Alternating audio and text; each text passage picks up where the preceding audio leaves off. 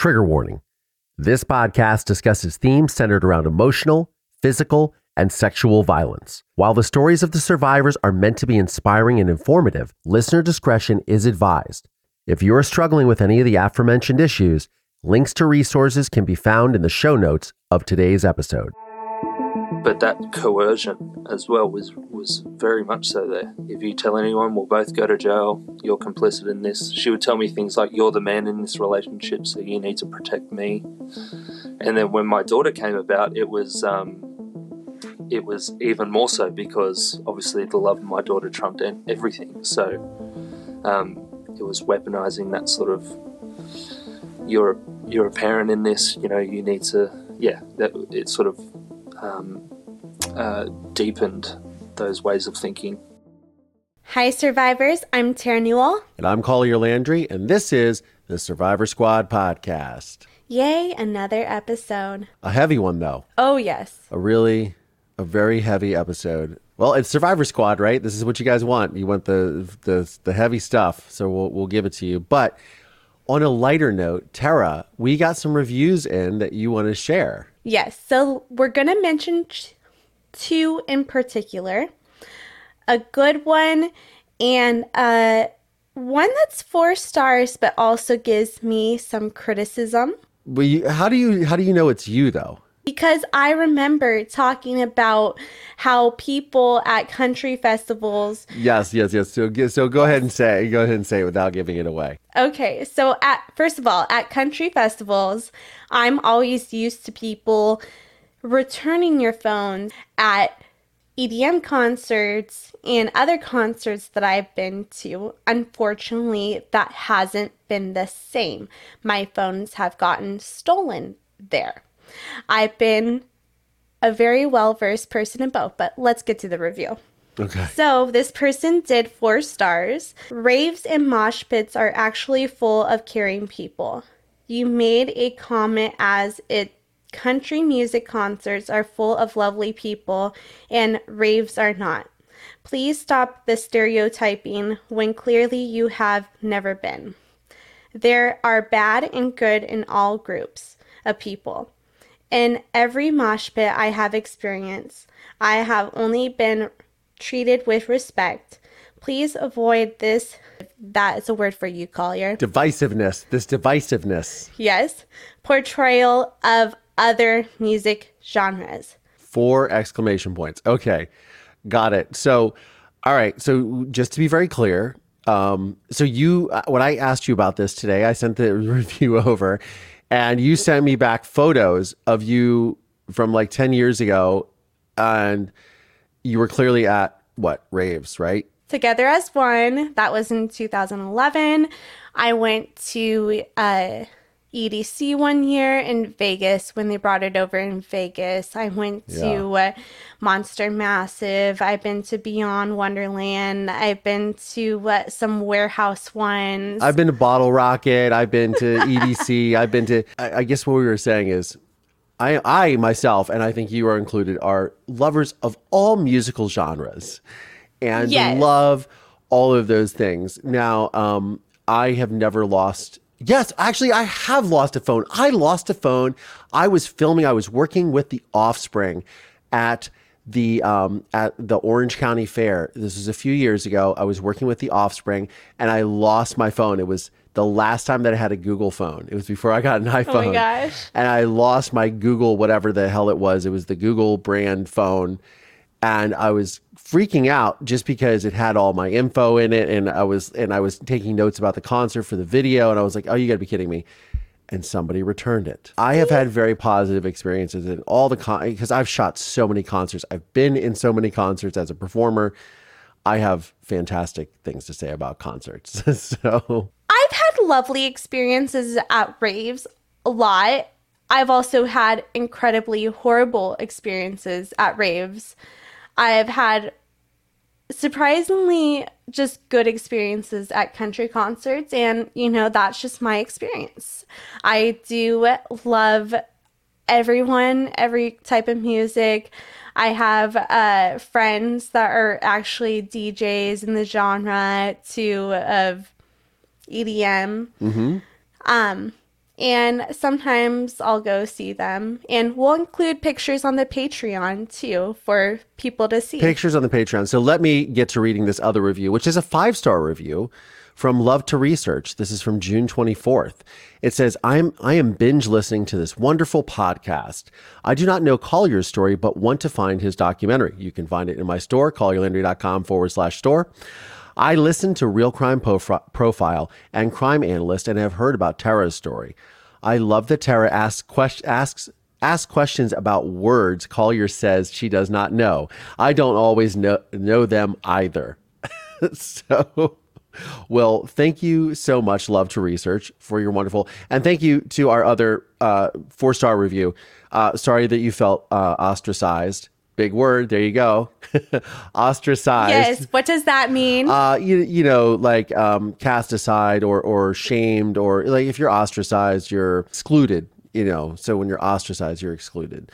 So we weren't trying to exclude or ostracize any members of our audience, because we love music of all kinds. And if you guys don't know, I have I went to school for music, and I actually studied opera, and classical music. So I love all kinds of music. But anyways, so Tara, we have a guest today from Australia, the land down under. Yes. Well, I want to first thank Madeline Heather for connecting us with Harrison. She's the one that recommended us, connected us all together. And Harrison has an incredible story, and he is doing a lot of amazing things today to fight the narrative and bring a lot of education towards sexual assault and pedophiles. So we'll get into his story. It's very harrowing, as he says. Absolutely. So let's get into it.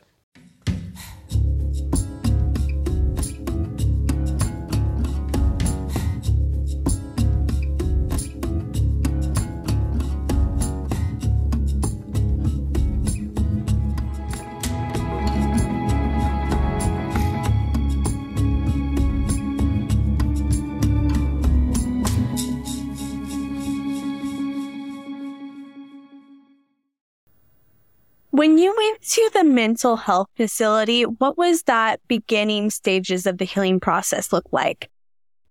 Yeah. So I actually submitted myself to the rehab because I had a plan to, not be here anymore. There was on a Friday evening, I said, on Monday, I'm going to do it. And I had the weekend to live it up, do anything I wanted to do. It was my last weekend. So I went out, I did everything I wanted to do. And on the Sunday evening, I was going to do it the next morning. So the Sunday evening, I had this sort of vision of my mother finding me, and I couldn't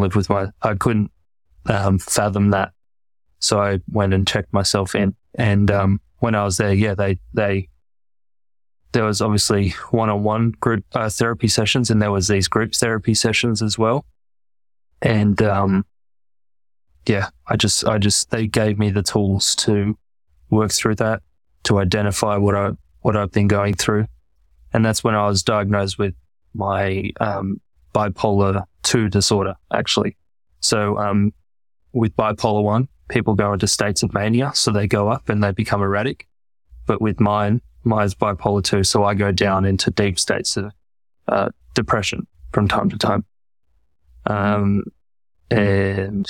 was diagnosed with that, and it made a lot of sense. And the bipolar 2 actually stemmed from what I went through. That's what the psychiatrists and all the doctors, that was their final verdict. If I didn't go through, it was always sort of there, but that was the trigger that set it off. So it was good to have an answer for that as well. And, because then I could label it, and I could figure out the necessary steps to work around that. So it was, to go to that mental health facility was the best decision I've ever made in my life. And I stand by that. What does, that's incredible. It's amazing that you had enough foresight to and just awareness of around in such a state of despair that you had such self-awareness to go, I don't want to put anyone else through this. This has to stop with me, right? Yeah. You know, you realize that you could create a path of destruction and despair for your mother and your family and obviously your daughter, Yeah. robbing her of the opportunity to ever get to know you. And so, you know, that's really commendable for sure. Thank you. What is your I mean, you're welcome. Absolutely. What is your relationship like with your mother, and did this strengthen your bonds, and how did she process all of this? I think she's still processing it. It's never a thing that you really can ultimately come to terms with. I don't think there's an end point on things like this. I know for me and with my healing, it'll forever come in waves. It will forever, I'll have to, especially with the, mood disorder, it's a very difficult thing to say, yep, I'm totally there, because I think I'd be lying to myself and I'd be lying to the people around me. So it'll forever be not a struggle, but it'll forever be a thing that needs to be worked on. There are times where it will be a struggle, but it doesn't always have to be a struggle. And I hope that people listening realize that as well. I hope they know that it doesn't have to be a consistent struggle all the time. You can survive this and get past it. But my relationship with my mother is very strong, and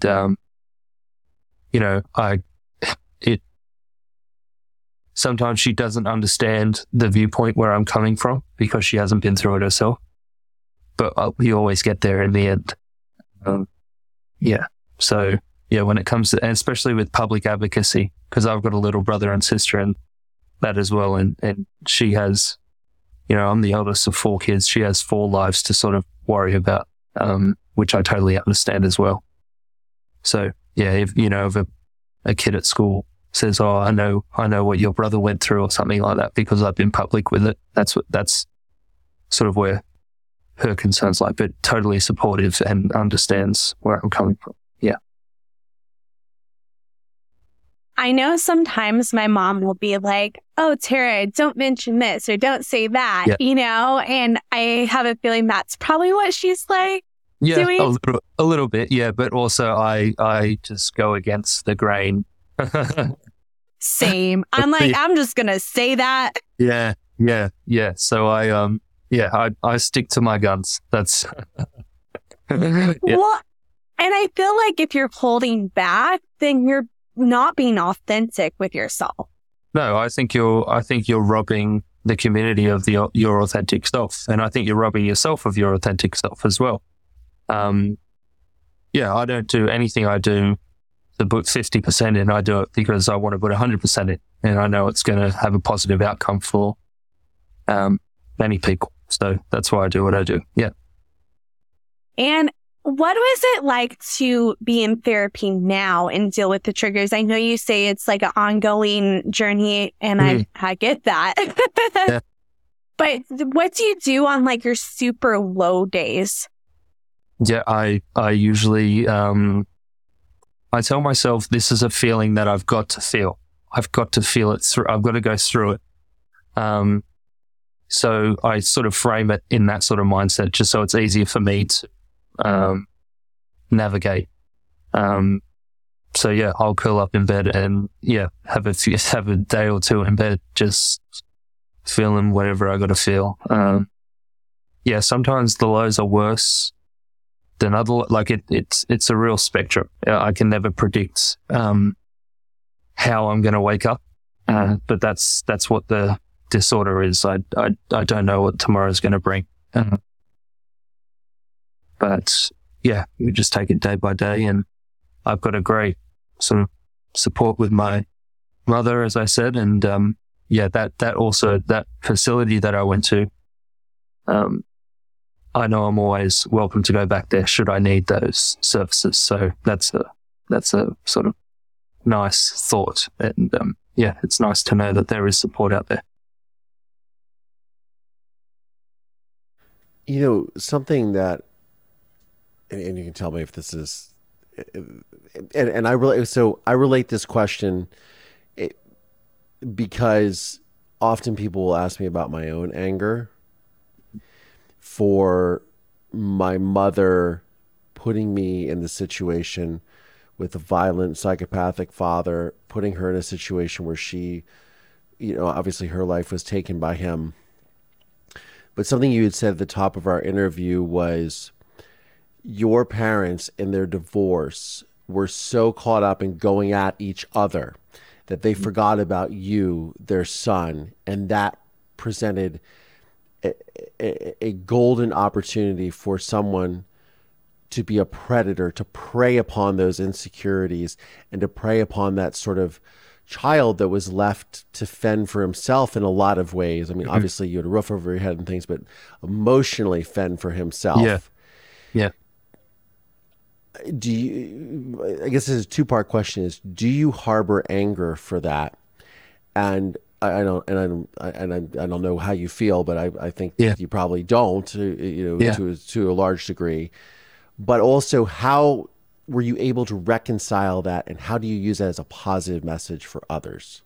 Yeah, I think I learned what a lot of people learn later on. I learned very early on, and it's that our parents are human too. I learned very early on that my mother was a victim of my father, and she was just trying to navigate it, just like I was just trying to navigate it. It was a bad relationship from the get-go. And she's human, and he made those decisions, not her. And I find peace in that. But I can't lie, I was angry for a very, very, very long time. But I came to sort of realize that anger doesn't affect her as much as it affects myself. I'm the one that, if I'm just angry all the time like I was, I saw it. I was angry all the time and I didn't want to be here anymore. That's who it affected the most. So when I went to rehab, they gave me the tools to, navigate through that. But that would be, I hope that people would listen to that and understand that it's not that you have to forget about what happened, but forgiveness is such a beautiful thing that can heal. But also you don't have to forgive anyone. Like, I don't forgive my perpetrator for what she did. I don't forgive my stepmother for what she did. So I guess I still hold a bit of resentment there, but that's a sort of multi-layered question in and of itself to answer. I think also, I feel like it took me a long time to find forgiveness with my father, like a long time. Yeah. Right. Yeah. I think that you'll ultimately come to it. I think one of the things that people have to realize is that forgiveness is not about them, it's about you. And you're moving forward, and sharing that light with people, because so many people do harbor anger and never get through it. To that end, what are you doing now to really, what does your advocacy look like, having come through this and still obviously processing it on a daily basis, but what does your advocacy look like? What is your what now? Yeah, for sure. As you said, I am an advocate, and I have been public with my story for just over a year now. So, after I went to that rehab, I thought to myself, I really want to help people, but I wasn't in a position where I could do that, emotionally, when I came out of the rehab. So I gave myself a year. I said, I'm going to just do what I need to do in order to get to a position where I feel that I can speak out about it. And then I filmed my story. I filmed myself speaking about my story, and I uploaded it to Instagram.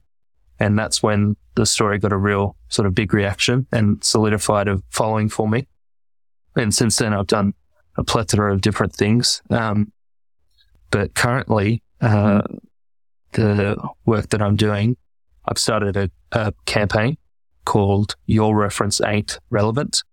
And it is its sole purpose is to create legislative change within the Australian government. So, well, specifically the state I live in, which is in New South Wales. And we want to remove the provision of good character references in cases of childhood sexual abuse. So right now, if a pedophile goes through court and becomes a convicted pedophile, they then go to a sentencing procedure where they get their sentence from the judge, and they can submit these things called good character references, which is letters from other people that are saying they're a really good person, and then they can get a reduction in their sentence. And we want to remove that provision because our stance is that good character is a part of the crime. Pedophiles utilize their good character and good standing to ingratiate themselves into the families and into to gain access with the children and stuff like that. So yeah, we launched that campaign in May of this year, and it'll trigger a parliamentary debate in August. Wow, that's incredible. What would you say to anyone that you think sorry, let me rephrase this. That's okay. What would you say to someone that thinks they may be getting groomed by someone or recognizes the abuse already? And they're not out of it. Yeah. I would say it's so important to speak up, but that's sort of an easy way out, I think, because there's so many factors that people have to consider. Sometimes speaking out isn't the safest option. I know that sounds contrary to sort of what our thinking collectively is, but speaking out can be dangerous. So you really need to make sure you have all these safety provisions in place around you. Like, I filmed that video and I put it on my social media, but I wouldn't recommend any other survivor do it that way because I didn't get legal advice before. I didn't get anything like that. I just wanted to speak out. And there was a real fear of retaliation from people like my father. I received death threats from him specifically when I came out with that video because there was it could ruin his reputation. It's so horrible. So horrible. I couldn't. I wouldn't recommend any other survivor do it that way unless they got legal professional advice beforehand or made sure that there was a genuine support system in place around them. But education is so important, and even getting to a point where you can recognize those signs is imperative in combating these sorts of crimes. And I would implore people to not just victims, but everyone to scrap up on what the behaviors look like. So that would be my sort of advice. I don't know if that's fantastic advice, but yeah. I like that advice. And I think that it's important to look up the factors and educate yourself on what grooming is and who these perpetrators are. And I also think it's great that you said, don't upload it right on Instagram right away. Check into stuff first. Because I tell people to go sometimes make a TikTok video. You'll go viral. Yeah. I like your advice with that. And I think I need to adapt that as well. Oh, that's great. But I think there can be some real detrimental effects if you don't put those procedures in place. In Australia, at least, I don't know what the defamation's like in the States, but yeah, that's what I would say to people here. I would imagine too that you had overwhelming support, first of all. Yeah. But I also imagine you got a lot of people chastising you. Is that true? For sure. Well, because I was a guy as well. Yeah. There's no way you could have experienced this. What do you mean? Precisely. Yeah. You got lucky. Yeah. So, it's been but yeah, I do get overwhelming support and I recognize that as well. I don't just want to focus on, I just don't want to be the guy that focuses on the negative, but I really do appreciate the positive and overwhelming support I get as well. It's so fantastic. Yeah. Absolutely. But on that, and I don't like to focus on negative either. Yeah, but I do feel that a lot of times that people who are victims of this don't speak up for fear of being shamed or not only re-traumatized but abused by other people for speaking up, and they're therefore beaten down or intimidated into not doing the right thing for themselves or their family. What do you say to those people? Yeah, I say, a similar sort of approach. You've got to make sure that your support systems are in place beforehand. If you're in a situation where it is dangerous and you speak up and there can be a real fear of retaliation, I wouldn't say it's a wise thing to do. But also, I don't want to deter people from ever speaking up. That's not the point I'm trying to make when I say that. It's to prioritize your safety. And that's the point I'm trying to make. But when there is a safe space to speak up, fill your boots. I mean, it's absolutely necessary that victims of crimes like these speak out, because it breeds in shame, fear, and silence. And so important that we speak about it, because as a point that I've made, that's one of the proven ways that we can end this sort of crime, is when we call people out on it and we speak about our experiences, and our stories can be a catalyst for legitimate change. And that's such an empowering thing, that we hold, so yeah. Yeah, I love it. And your sweater there, is that from your line? Oh no, this is a Beaver one. Oh, but, okay. Yeah, I had to shut down the clothing brand while I work on the legislative law reform stuff, because I was just spreading myself too thin. So I was spinning too many plates and I couldn't handle it. But I hope that clothing brand comes back into play after I pass this law. So yeah, I love making clothes and raising the funds for it. It was really fun. I love that you are prioritizing, and I have a feeling you will get that clothing brand up and running right when you get that law into effect. Yeah, thanks. I appreciate it. And yeah, it was a real creative sort of outlet for me. I loved working out. It honestly was. It was a joy. That's so great. Yes. And do you feel that the creativity is something that definitely helps you move past all this? Definitely. I mean, to come up with a clothing brand or a music festival I've done since I spoke to you last. Wow. Yeah. Or I worked with the police here in New South Wales in Australia to launch this online way of reporting. So people can report their crimes anonymously and to the police, and it doesn't have to trigger a formal investigation. And people can choose to be contacted, not contacted, or only contacted if multiple victims come forward for the same perpetrator. It's called SARO, and it's an online way of reporting. So I launched that with the police here in January as well. And did this campaign. But to answer your question, it takes a minute. I love being creative, and I love mixing the creativity with my advocacy and doing sort of social media posts that invite people to engage in the conversation, because that's how we mitigate the issue. Yeah.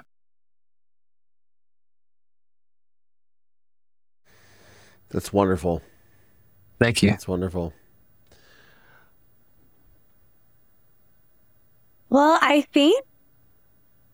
don't know about you, but I think we covered all our basis of everything, and it's been a great chat and everything. Thank you. And I'm just personally going through something right now.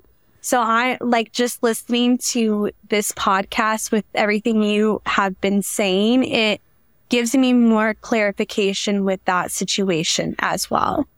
Oh, that's phenomenal. Thank you for sharing that. But I might still want to talk to you a different day if you don't mind. Of course, yeah. Reach out anytime, both of you. Reach out anytime. More than welcome to. I love chatting with you both. You're great people. Oh, thanks, man. Thanks. Tara, you want to do your thing? Yeah. So where can we find you on social media, everything? Yeah, of course. So my main sort of social media platform is Instagram, and my username is It's Harry James, and Harry is with an I. And yeah, that's where I do all my sort of content. That's where I get the most sort of reactions. So I like sticking with that. So yeah, it's cool. Well, Harrison, Tara and I always say, or I always say to Tara, we're all a part of a squad that no one really wants to be a part of, but we're all a part of the Survivor Squad. 100%. Harrison James, thank you so much for joining us on the program. Thank you so much for having me. I really, really appreciate your time. It's been such a pleasure. Wow, that was a really heavy episode. It really is. It really is. And I think that, I'd seen something he posted on Instagram today, actually, that somebody was saying you need to take responsibility for your victimhood, or as if sort of insinuating that somehow Harrison is responsible for what happened to him, which is just bonkers, unbelievably just bananas. Yeah. It just goes to show that some people, you just need to use a little bit of compassion. And he was a child. I was a child. You know what I mean? I know what that's like. We were all children, obviously. For him to, to be lashed out in that way is just, it doesn't sit well with me. But we really want to thank Harrison for sharing his story, because he's changing a narrative, right? Yeah, no, and he is. He's educating on who these perpetrators are and the dynamic of these relationships with childhood abuse. When these perpetrators come in, they're always on a higher level where they should be looking over and after these children. And it's unfortunate when their safety guards are let down and they can't heal because they keep getting traumatized. Mm-hmm. And I'm just so happy that Harrison was able to get out of it and get healing and start that healing process, because he is making waves. And you know what is interesting is how he himself took action so he didn't harm himself. Yeah.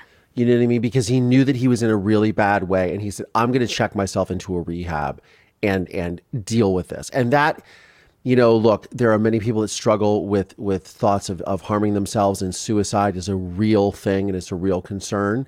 And it has just devastating impacts on families and individuals, and just the sadness of someone ever thinking about having to take their own life because of something that, in a way that they've been traumatized. But kudos to him for leading by example, for him taking initiative to get himself the help that he needed so he can move on as a well-adjusted, he's still a young man. I mean, he's like 23 or something. It's crazy to me. Yeah. Big shout out to Harrison for his courage and for sharing his story too. And for you guys that are struggling, there are resources in the show notes, because it's super important to go and get help. Absolutely. Absolutely. On that note, survivors, I'm Tara Newell. And I'm Collier Landry. And this is the Survivor Squad podcast. We'll see y'all.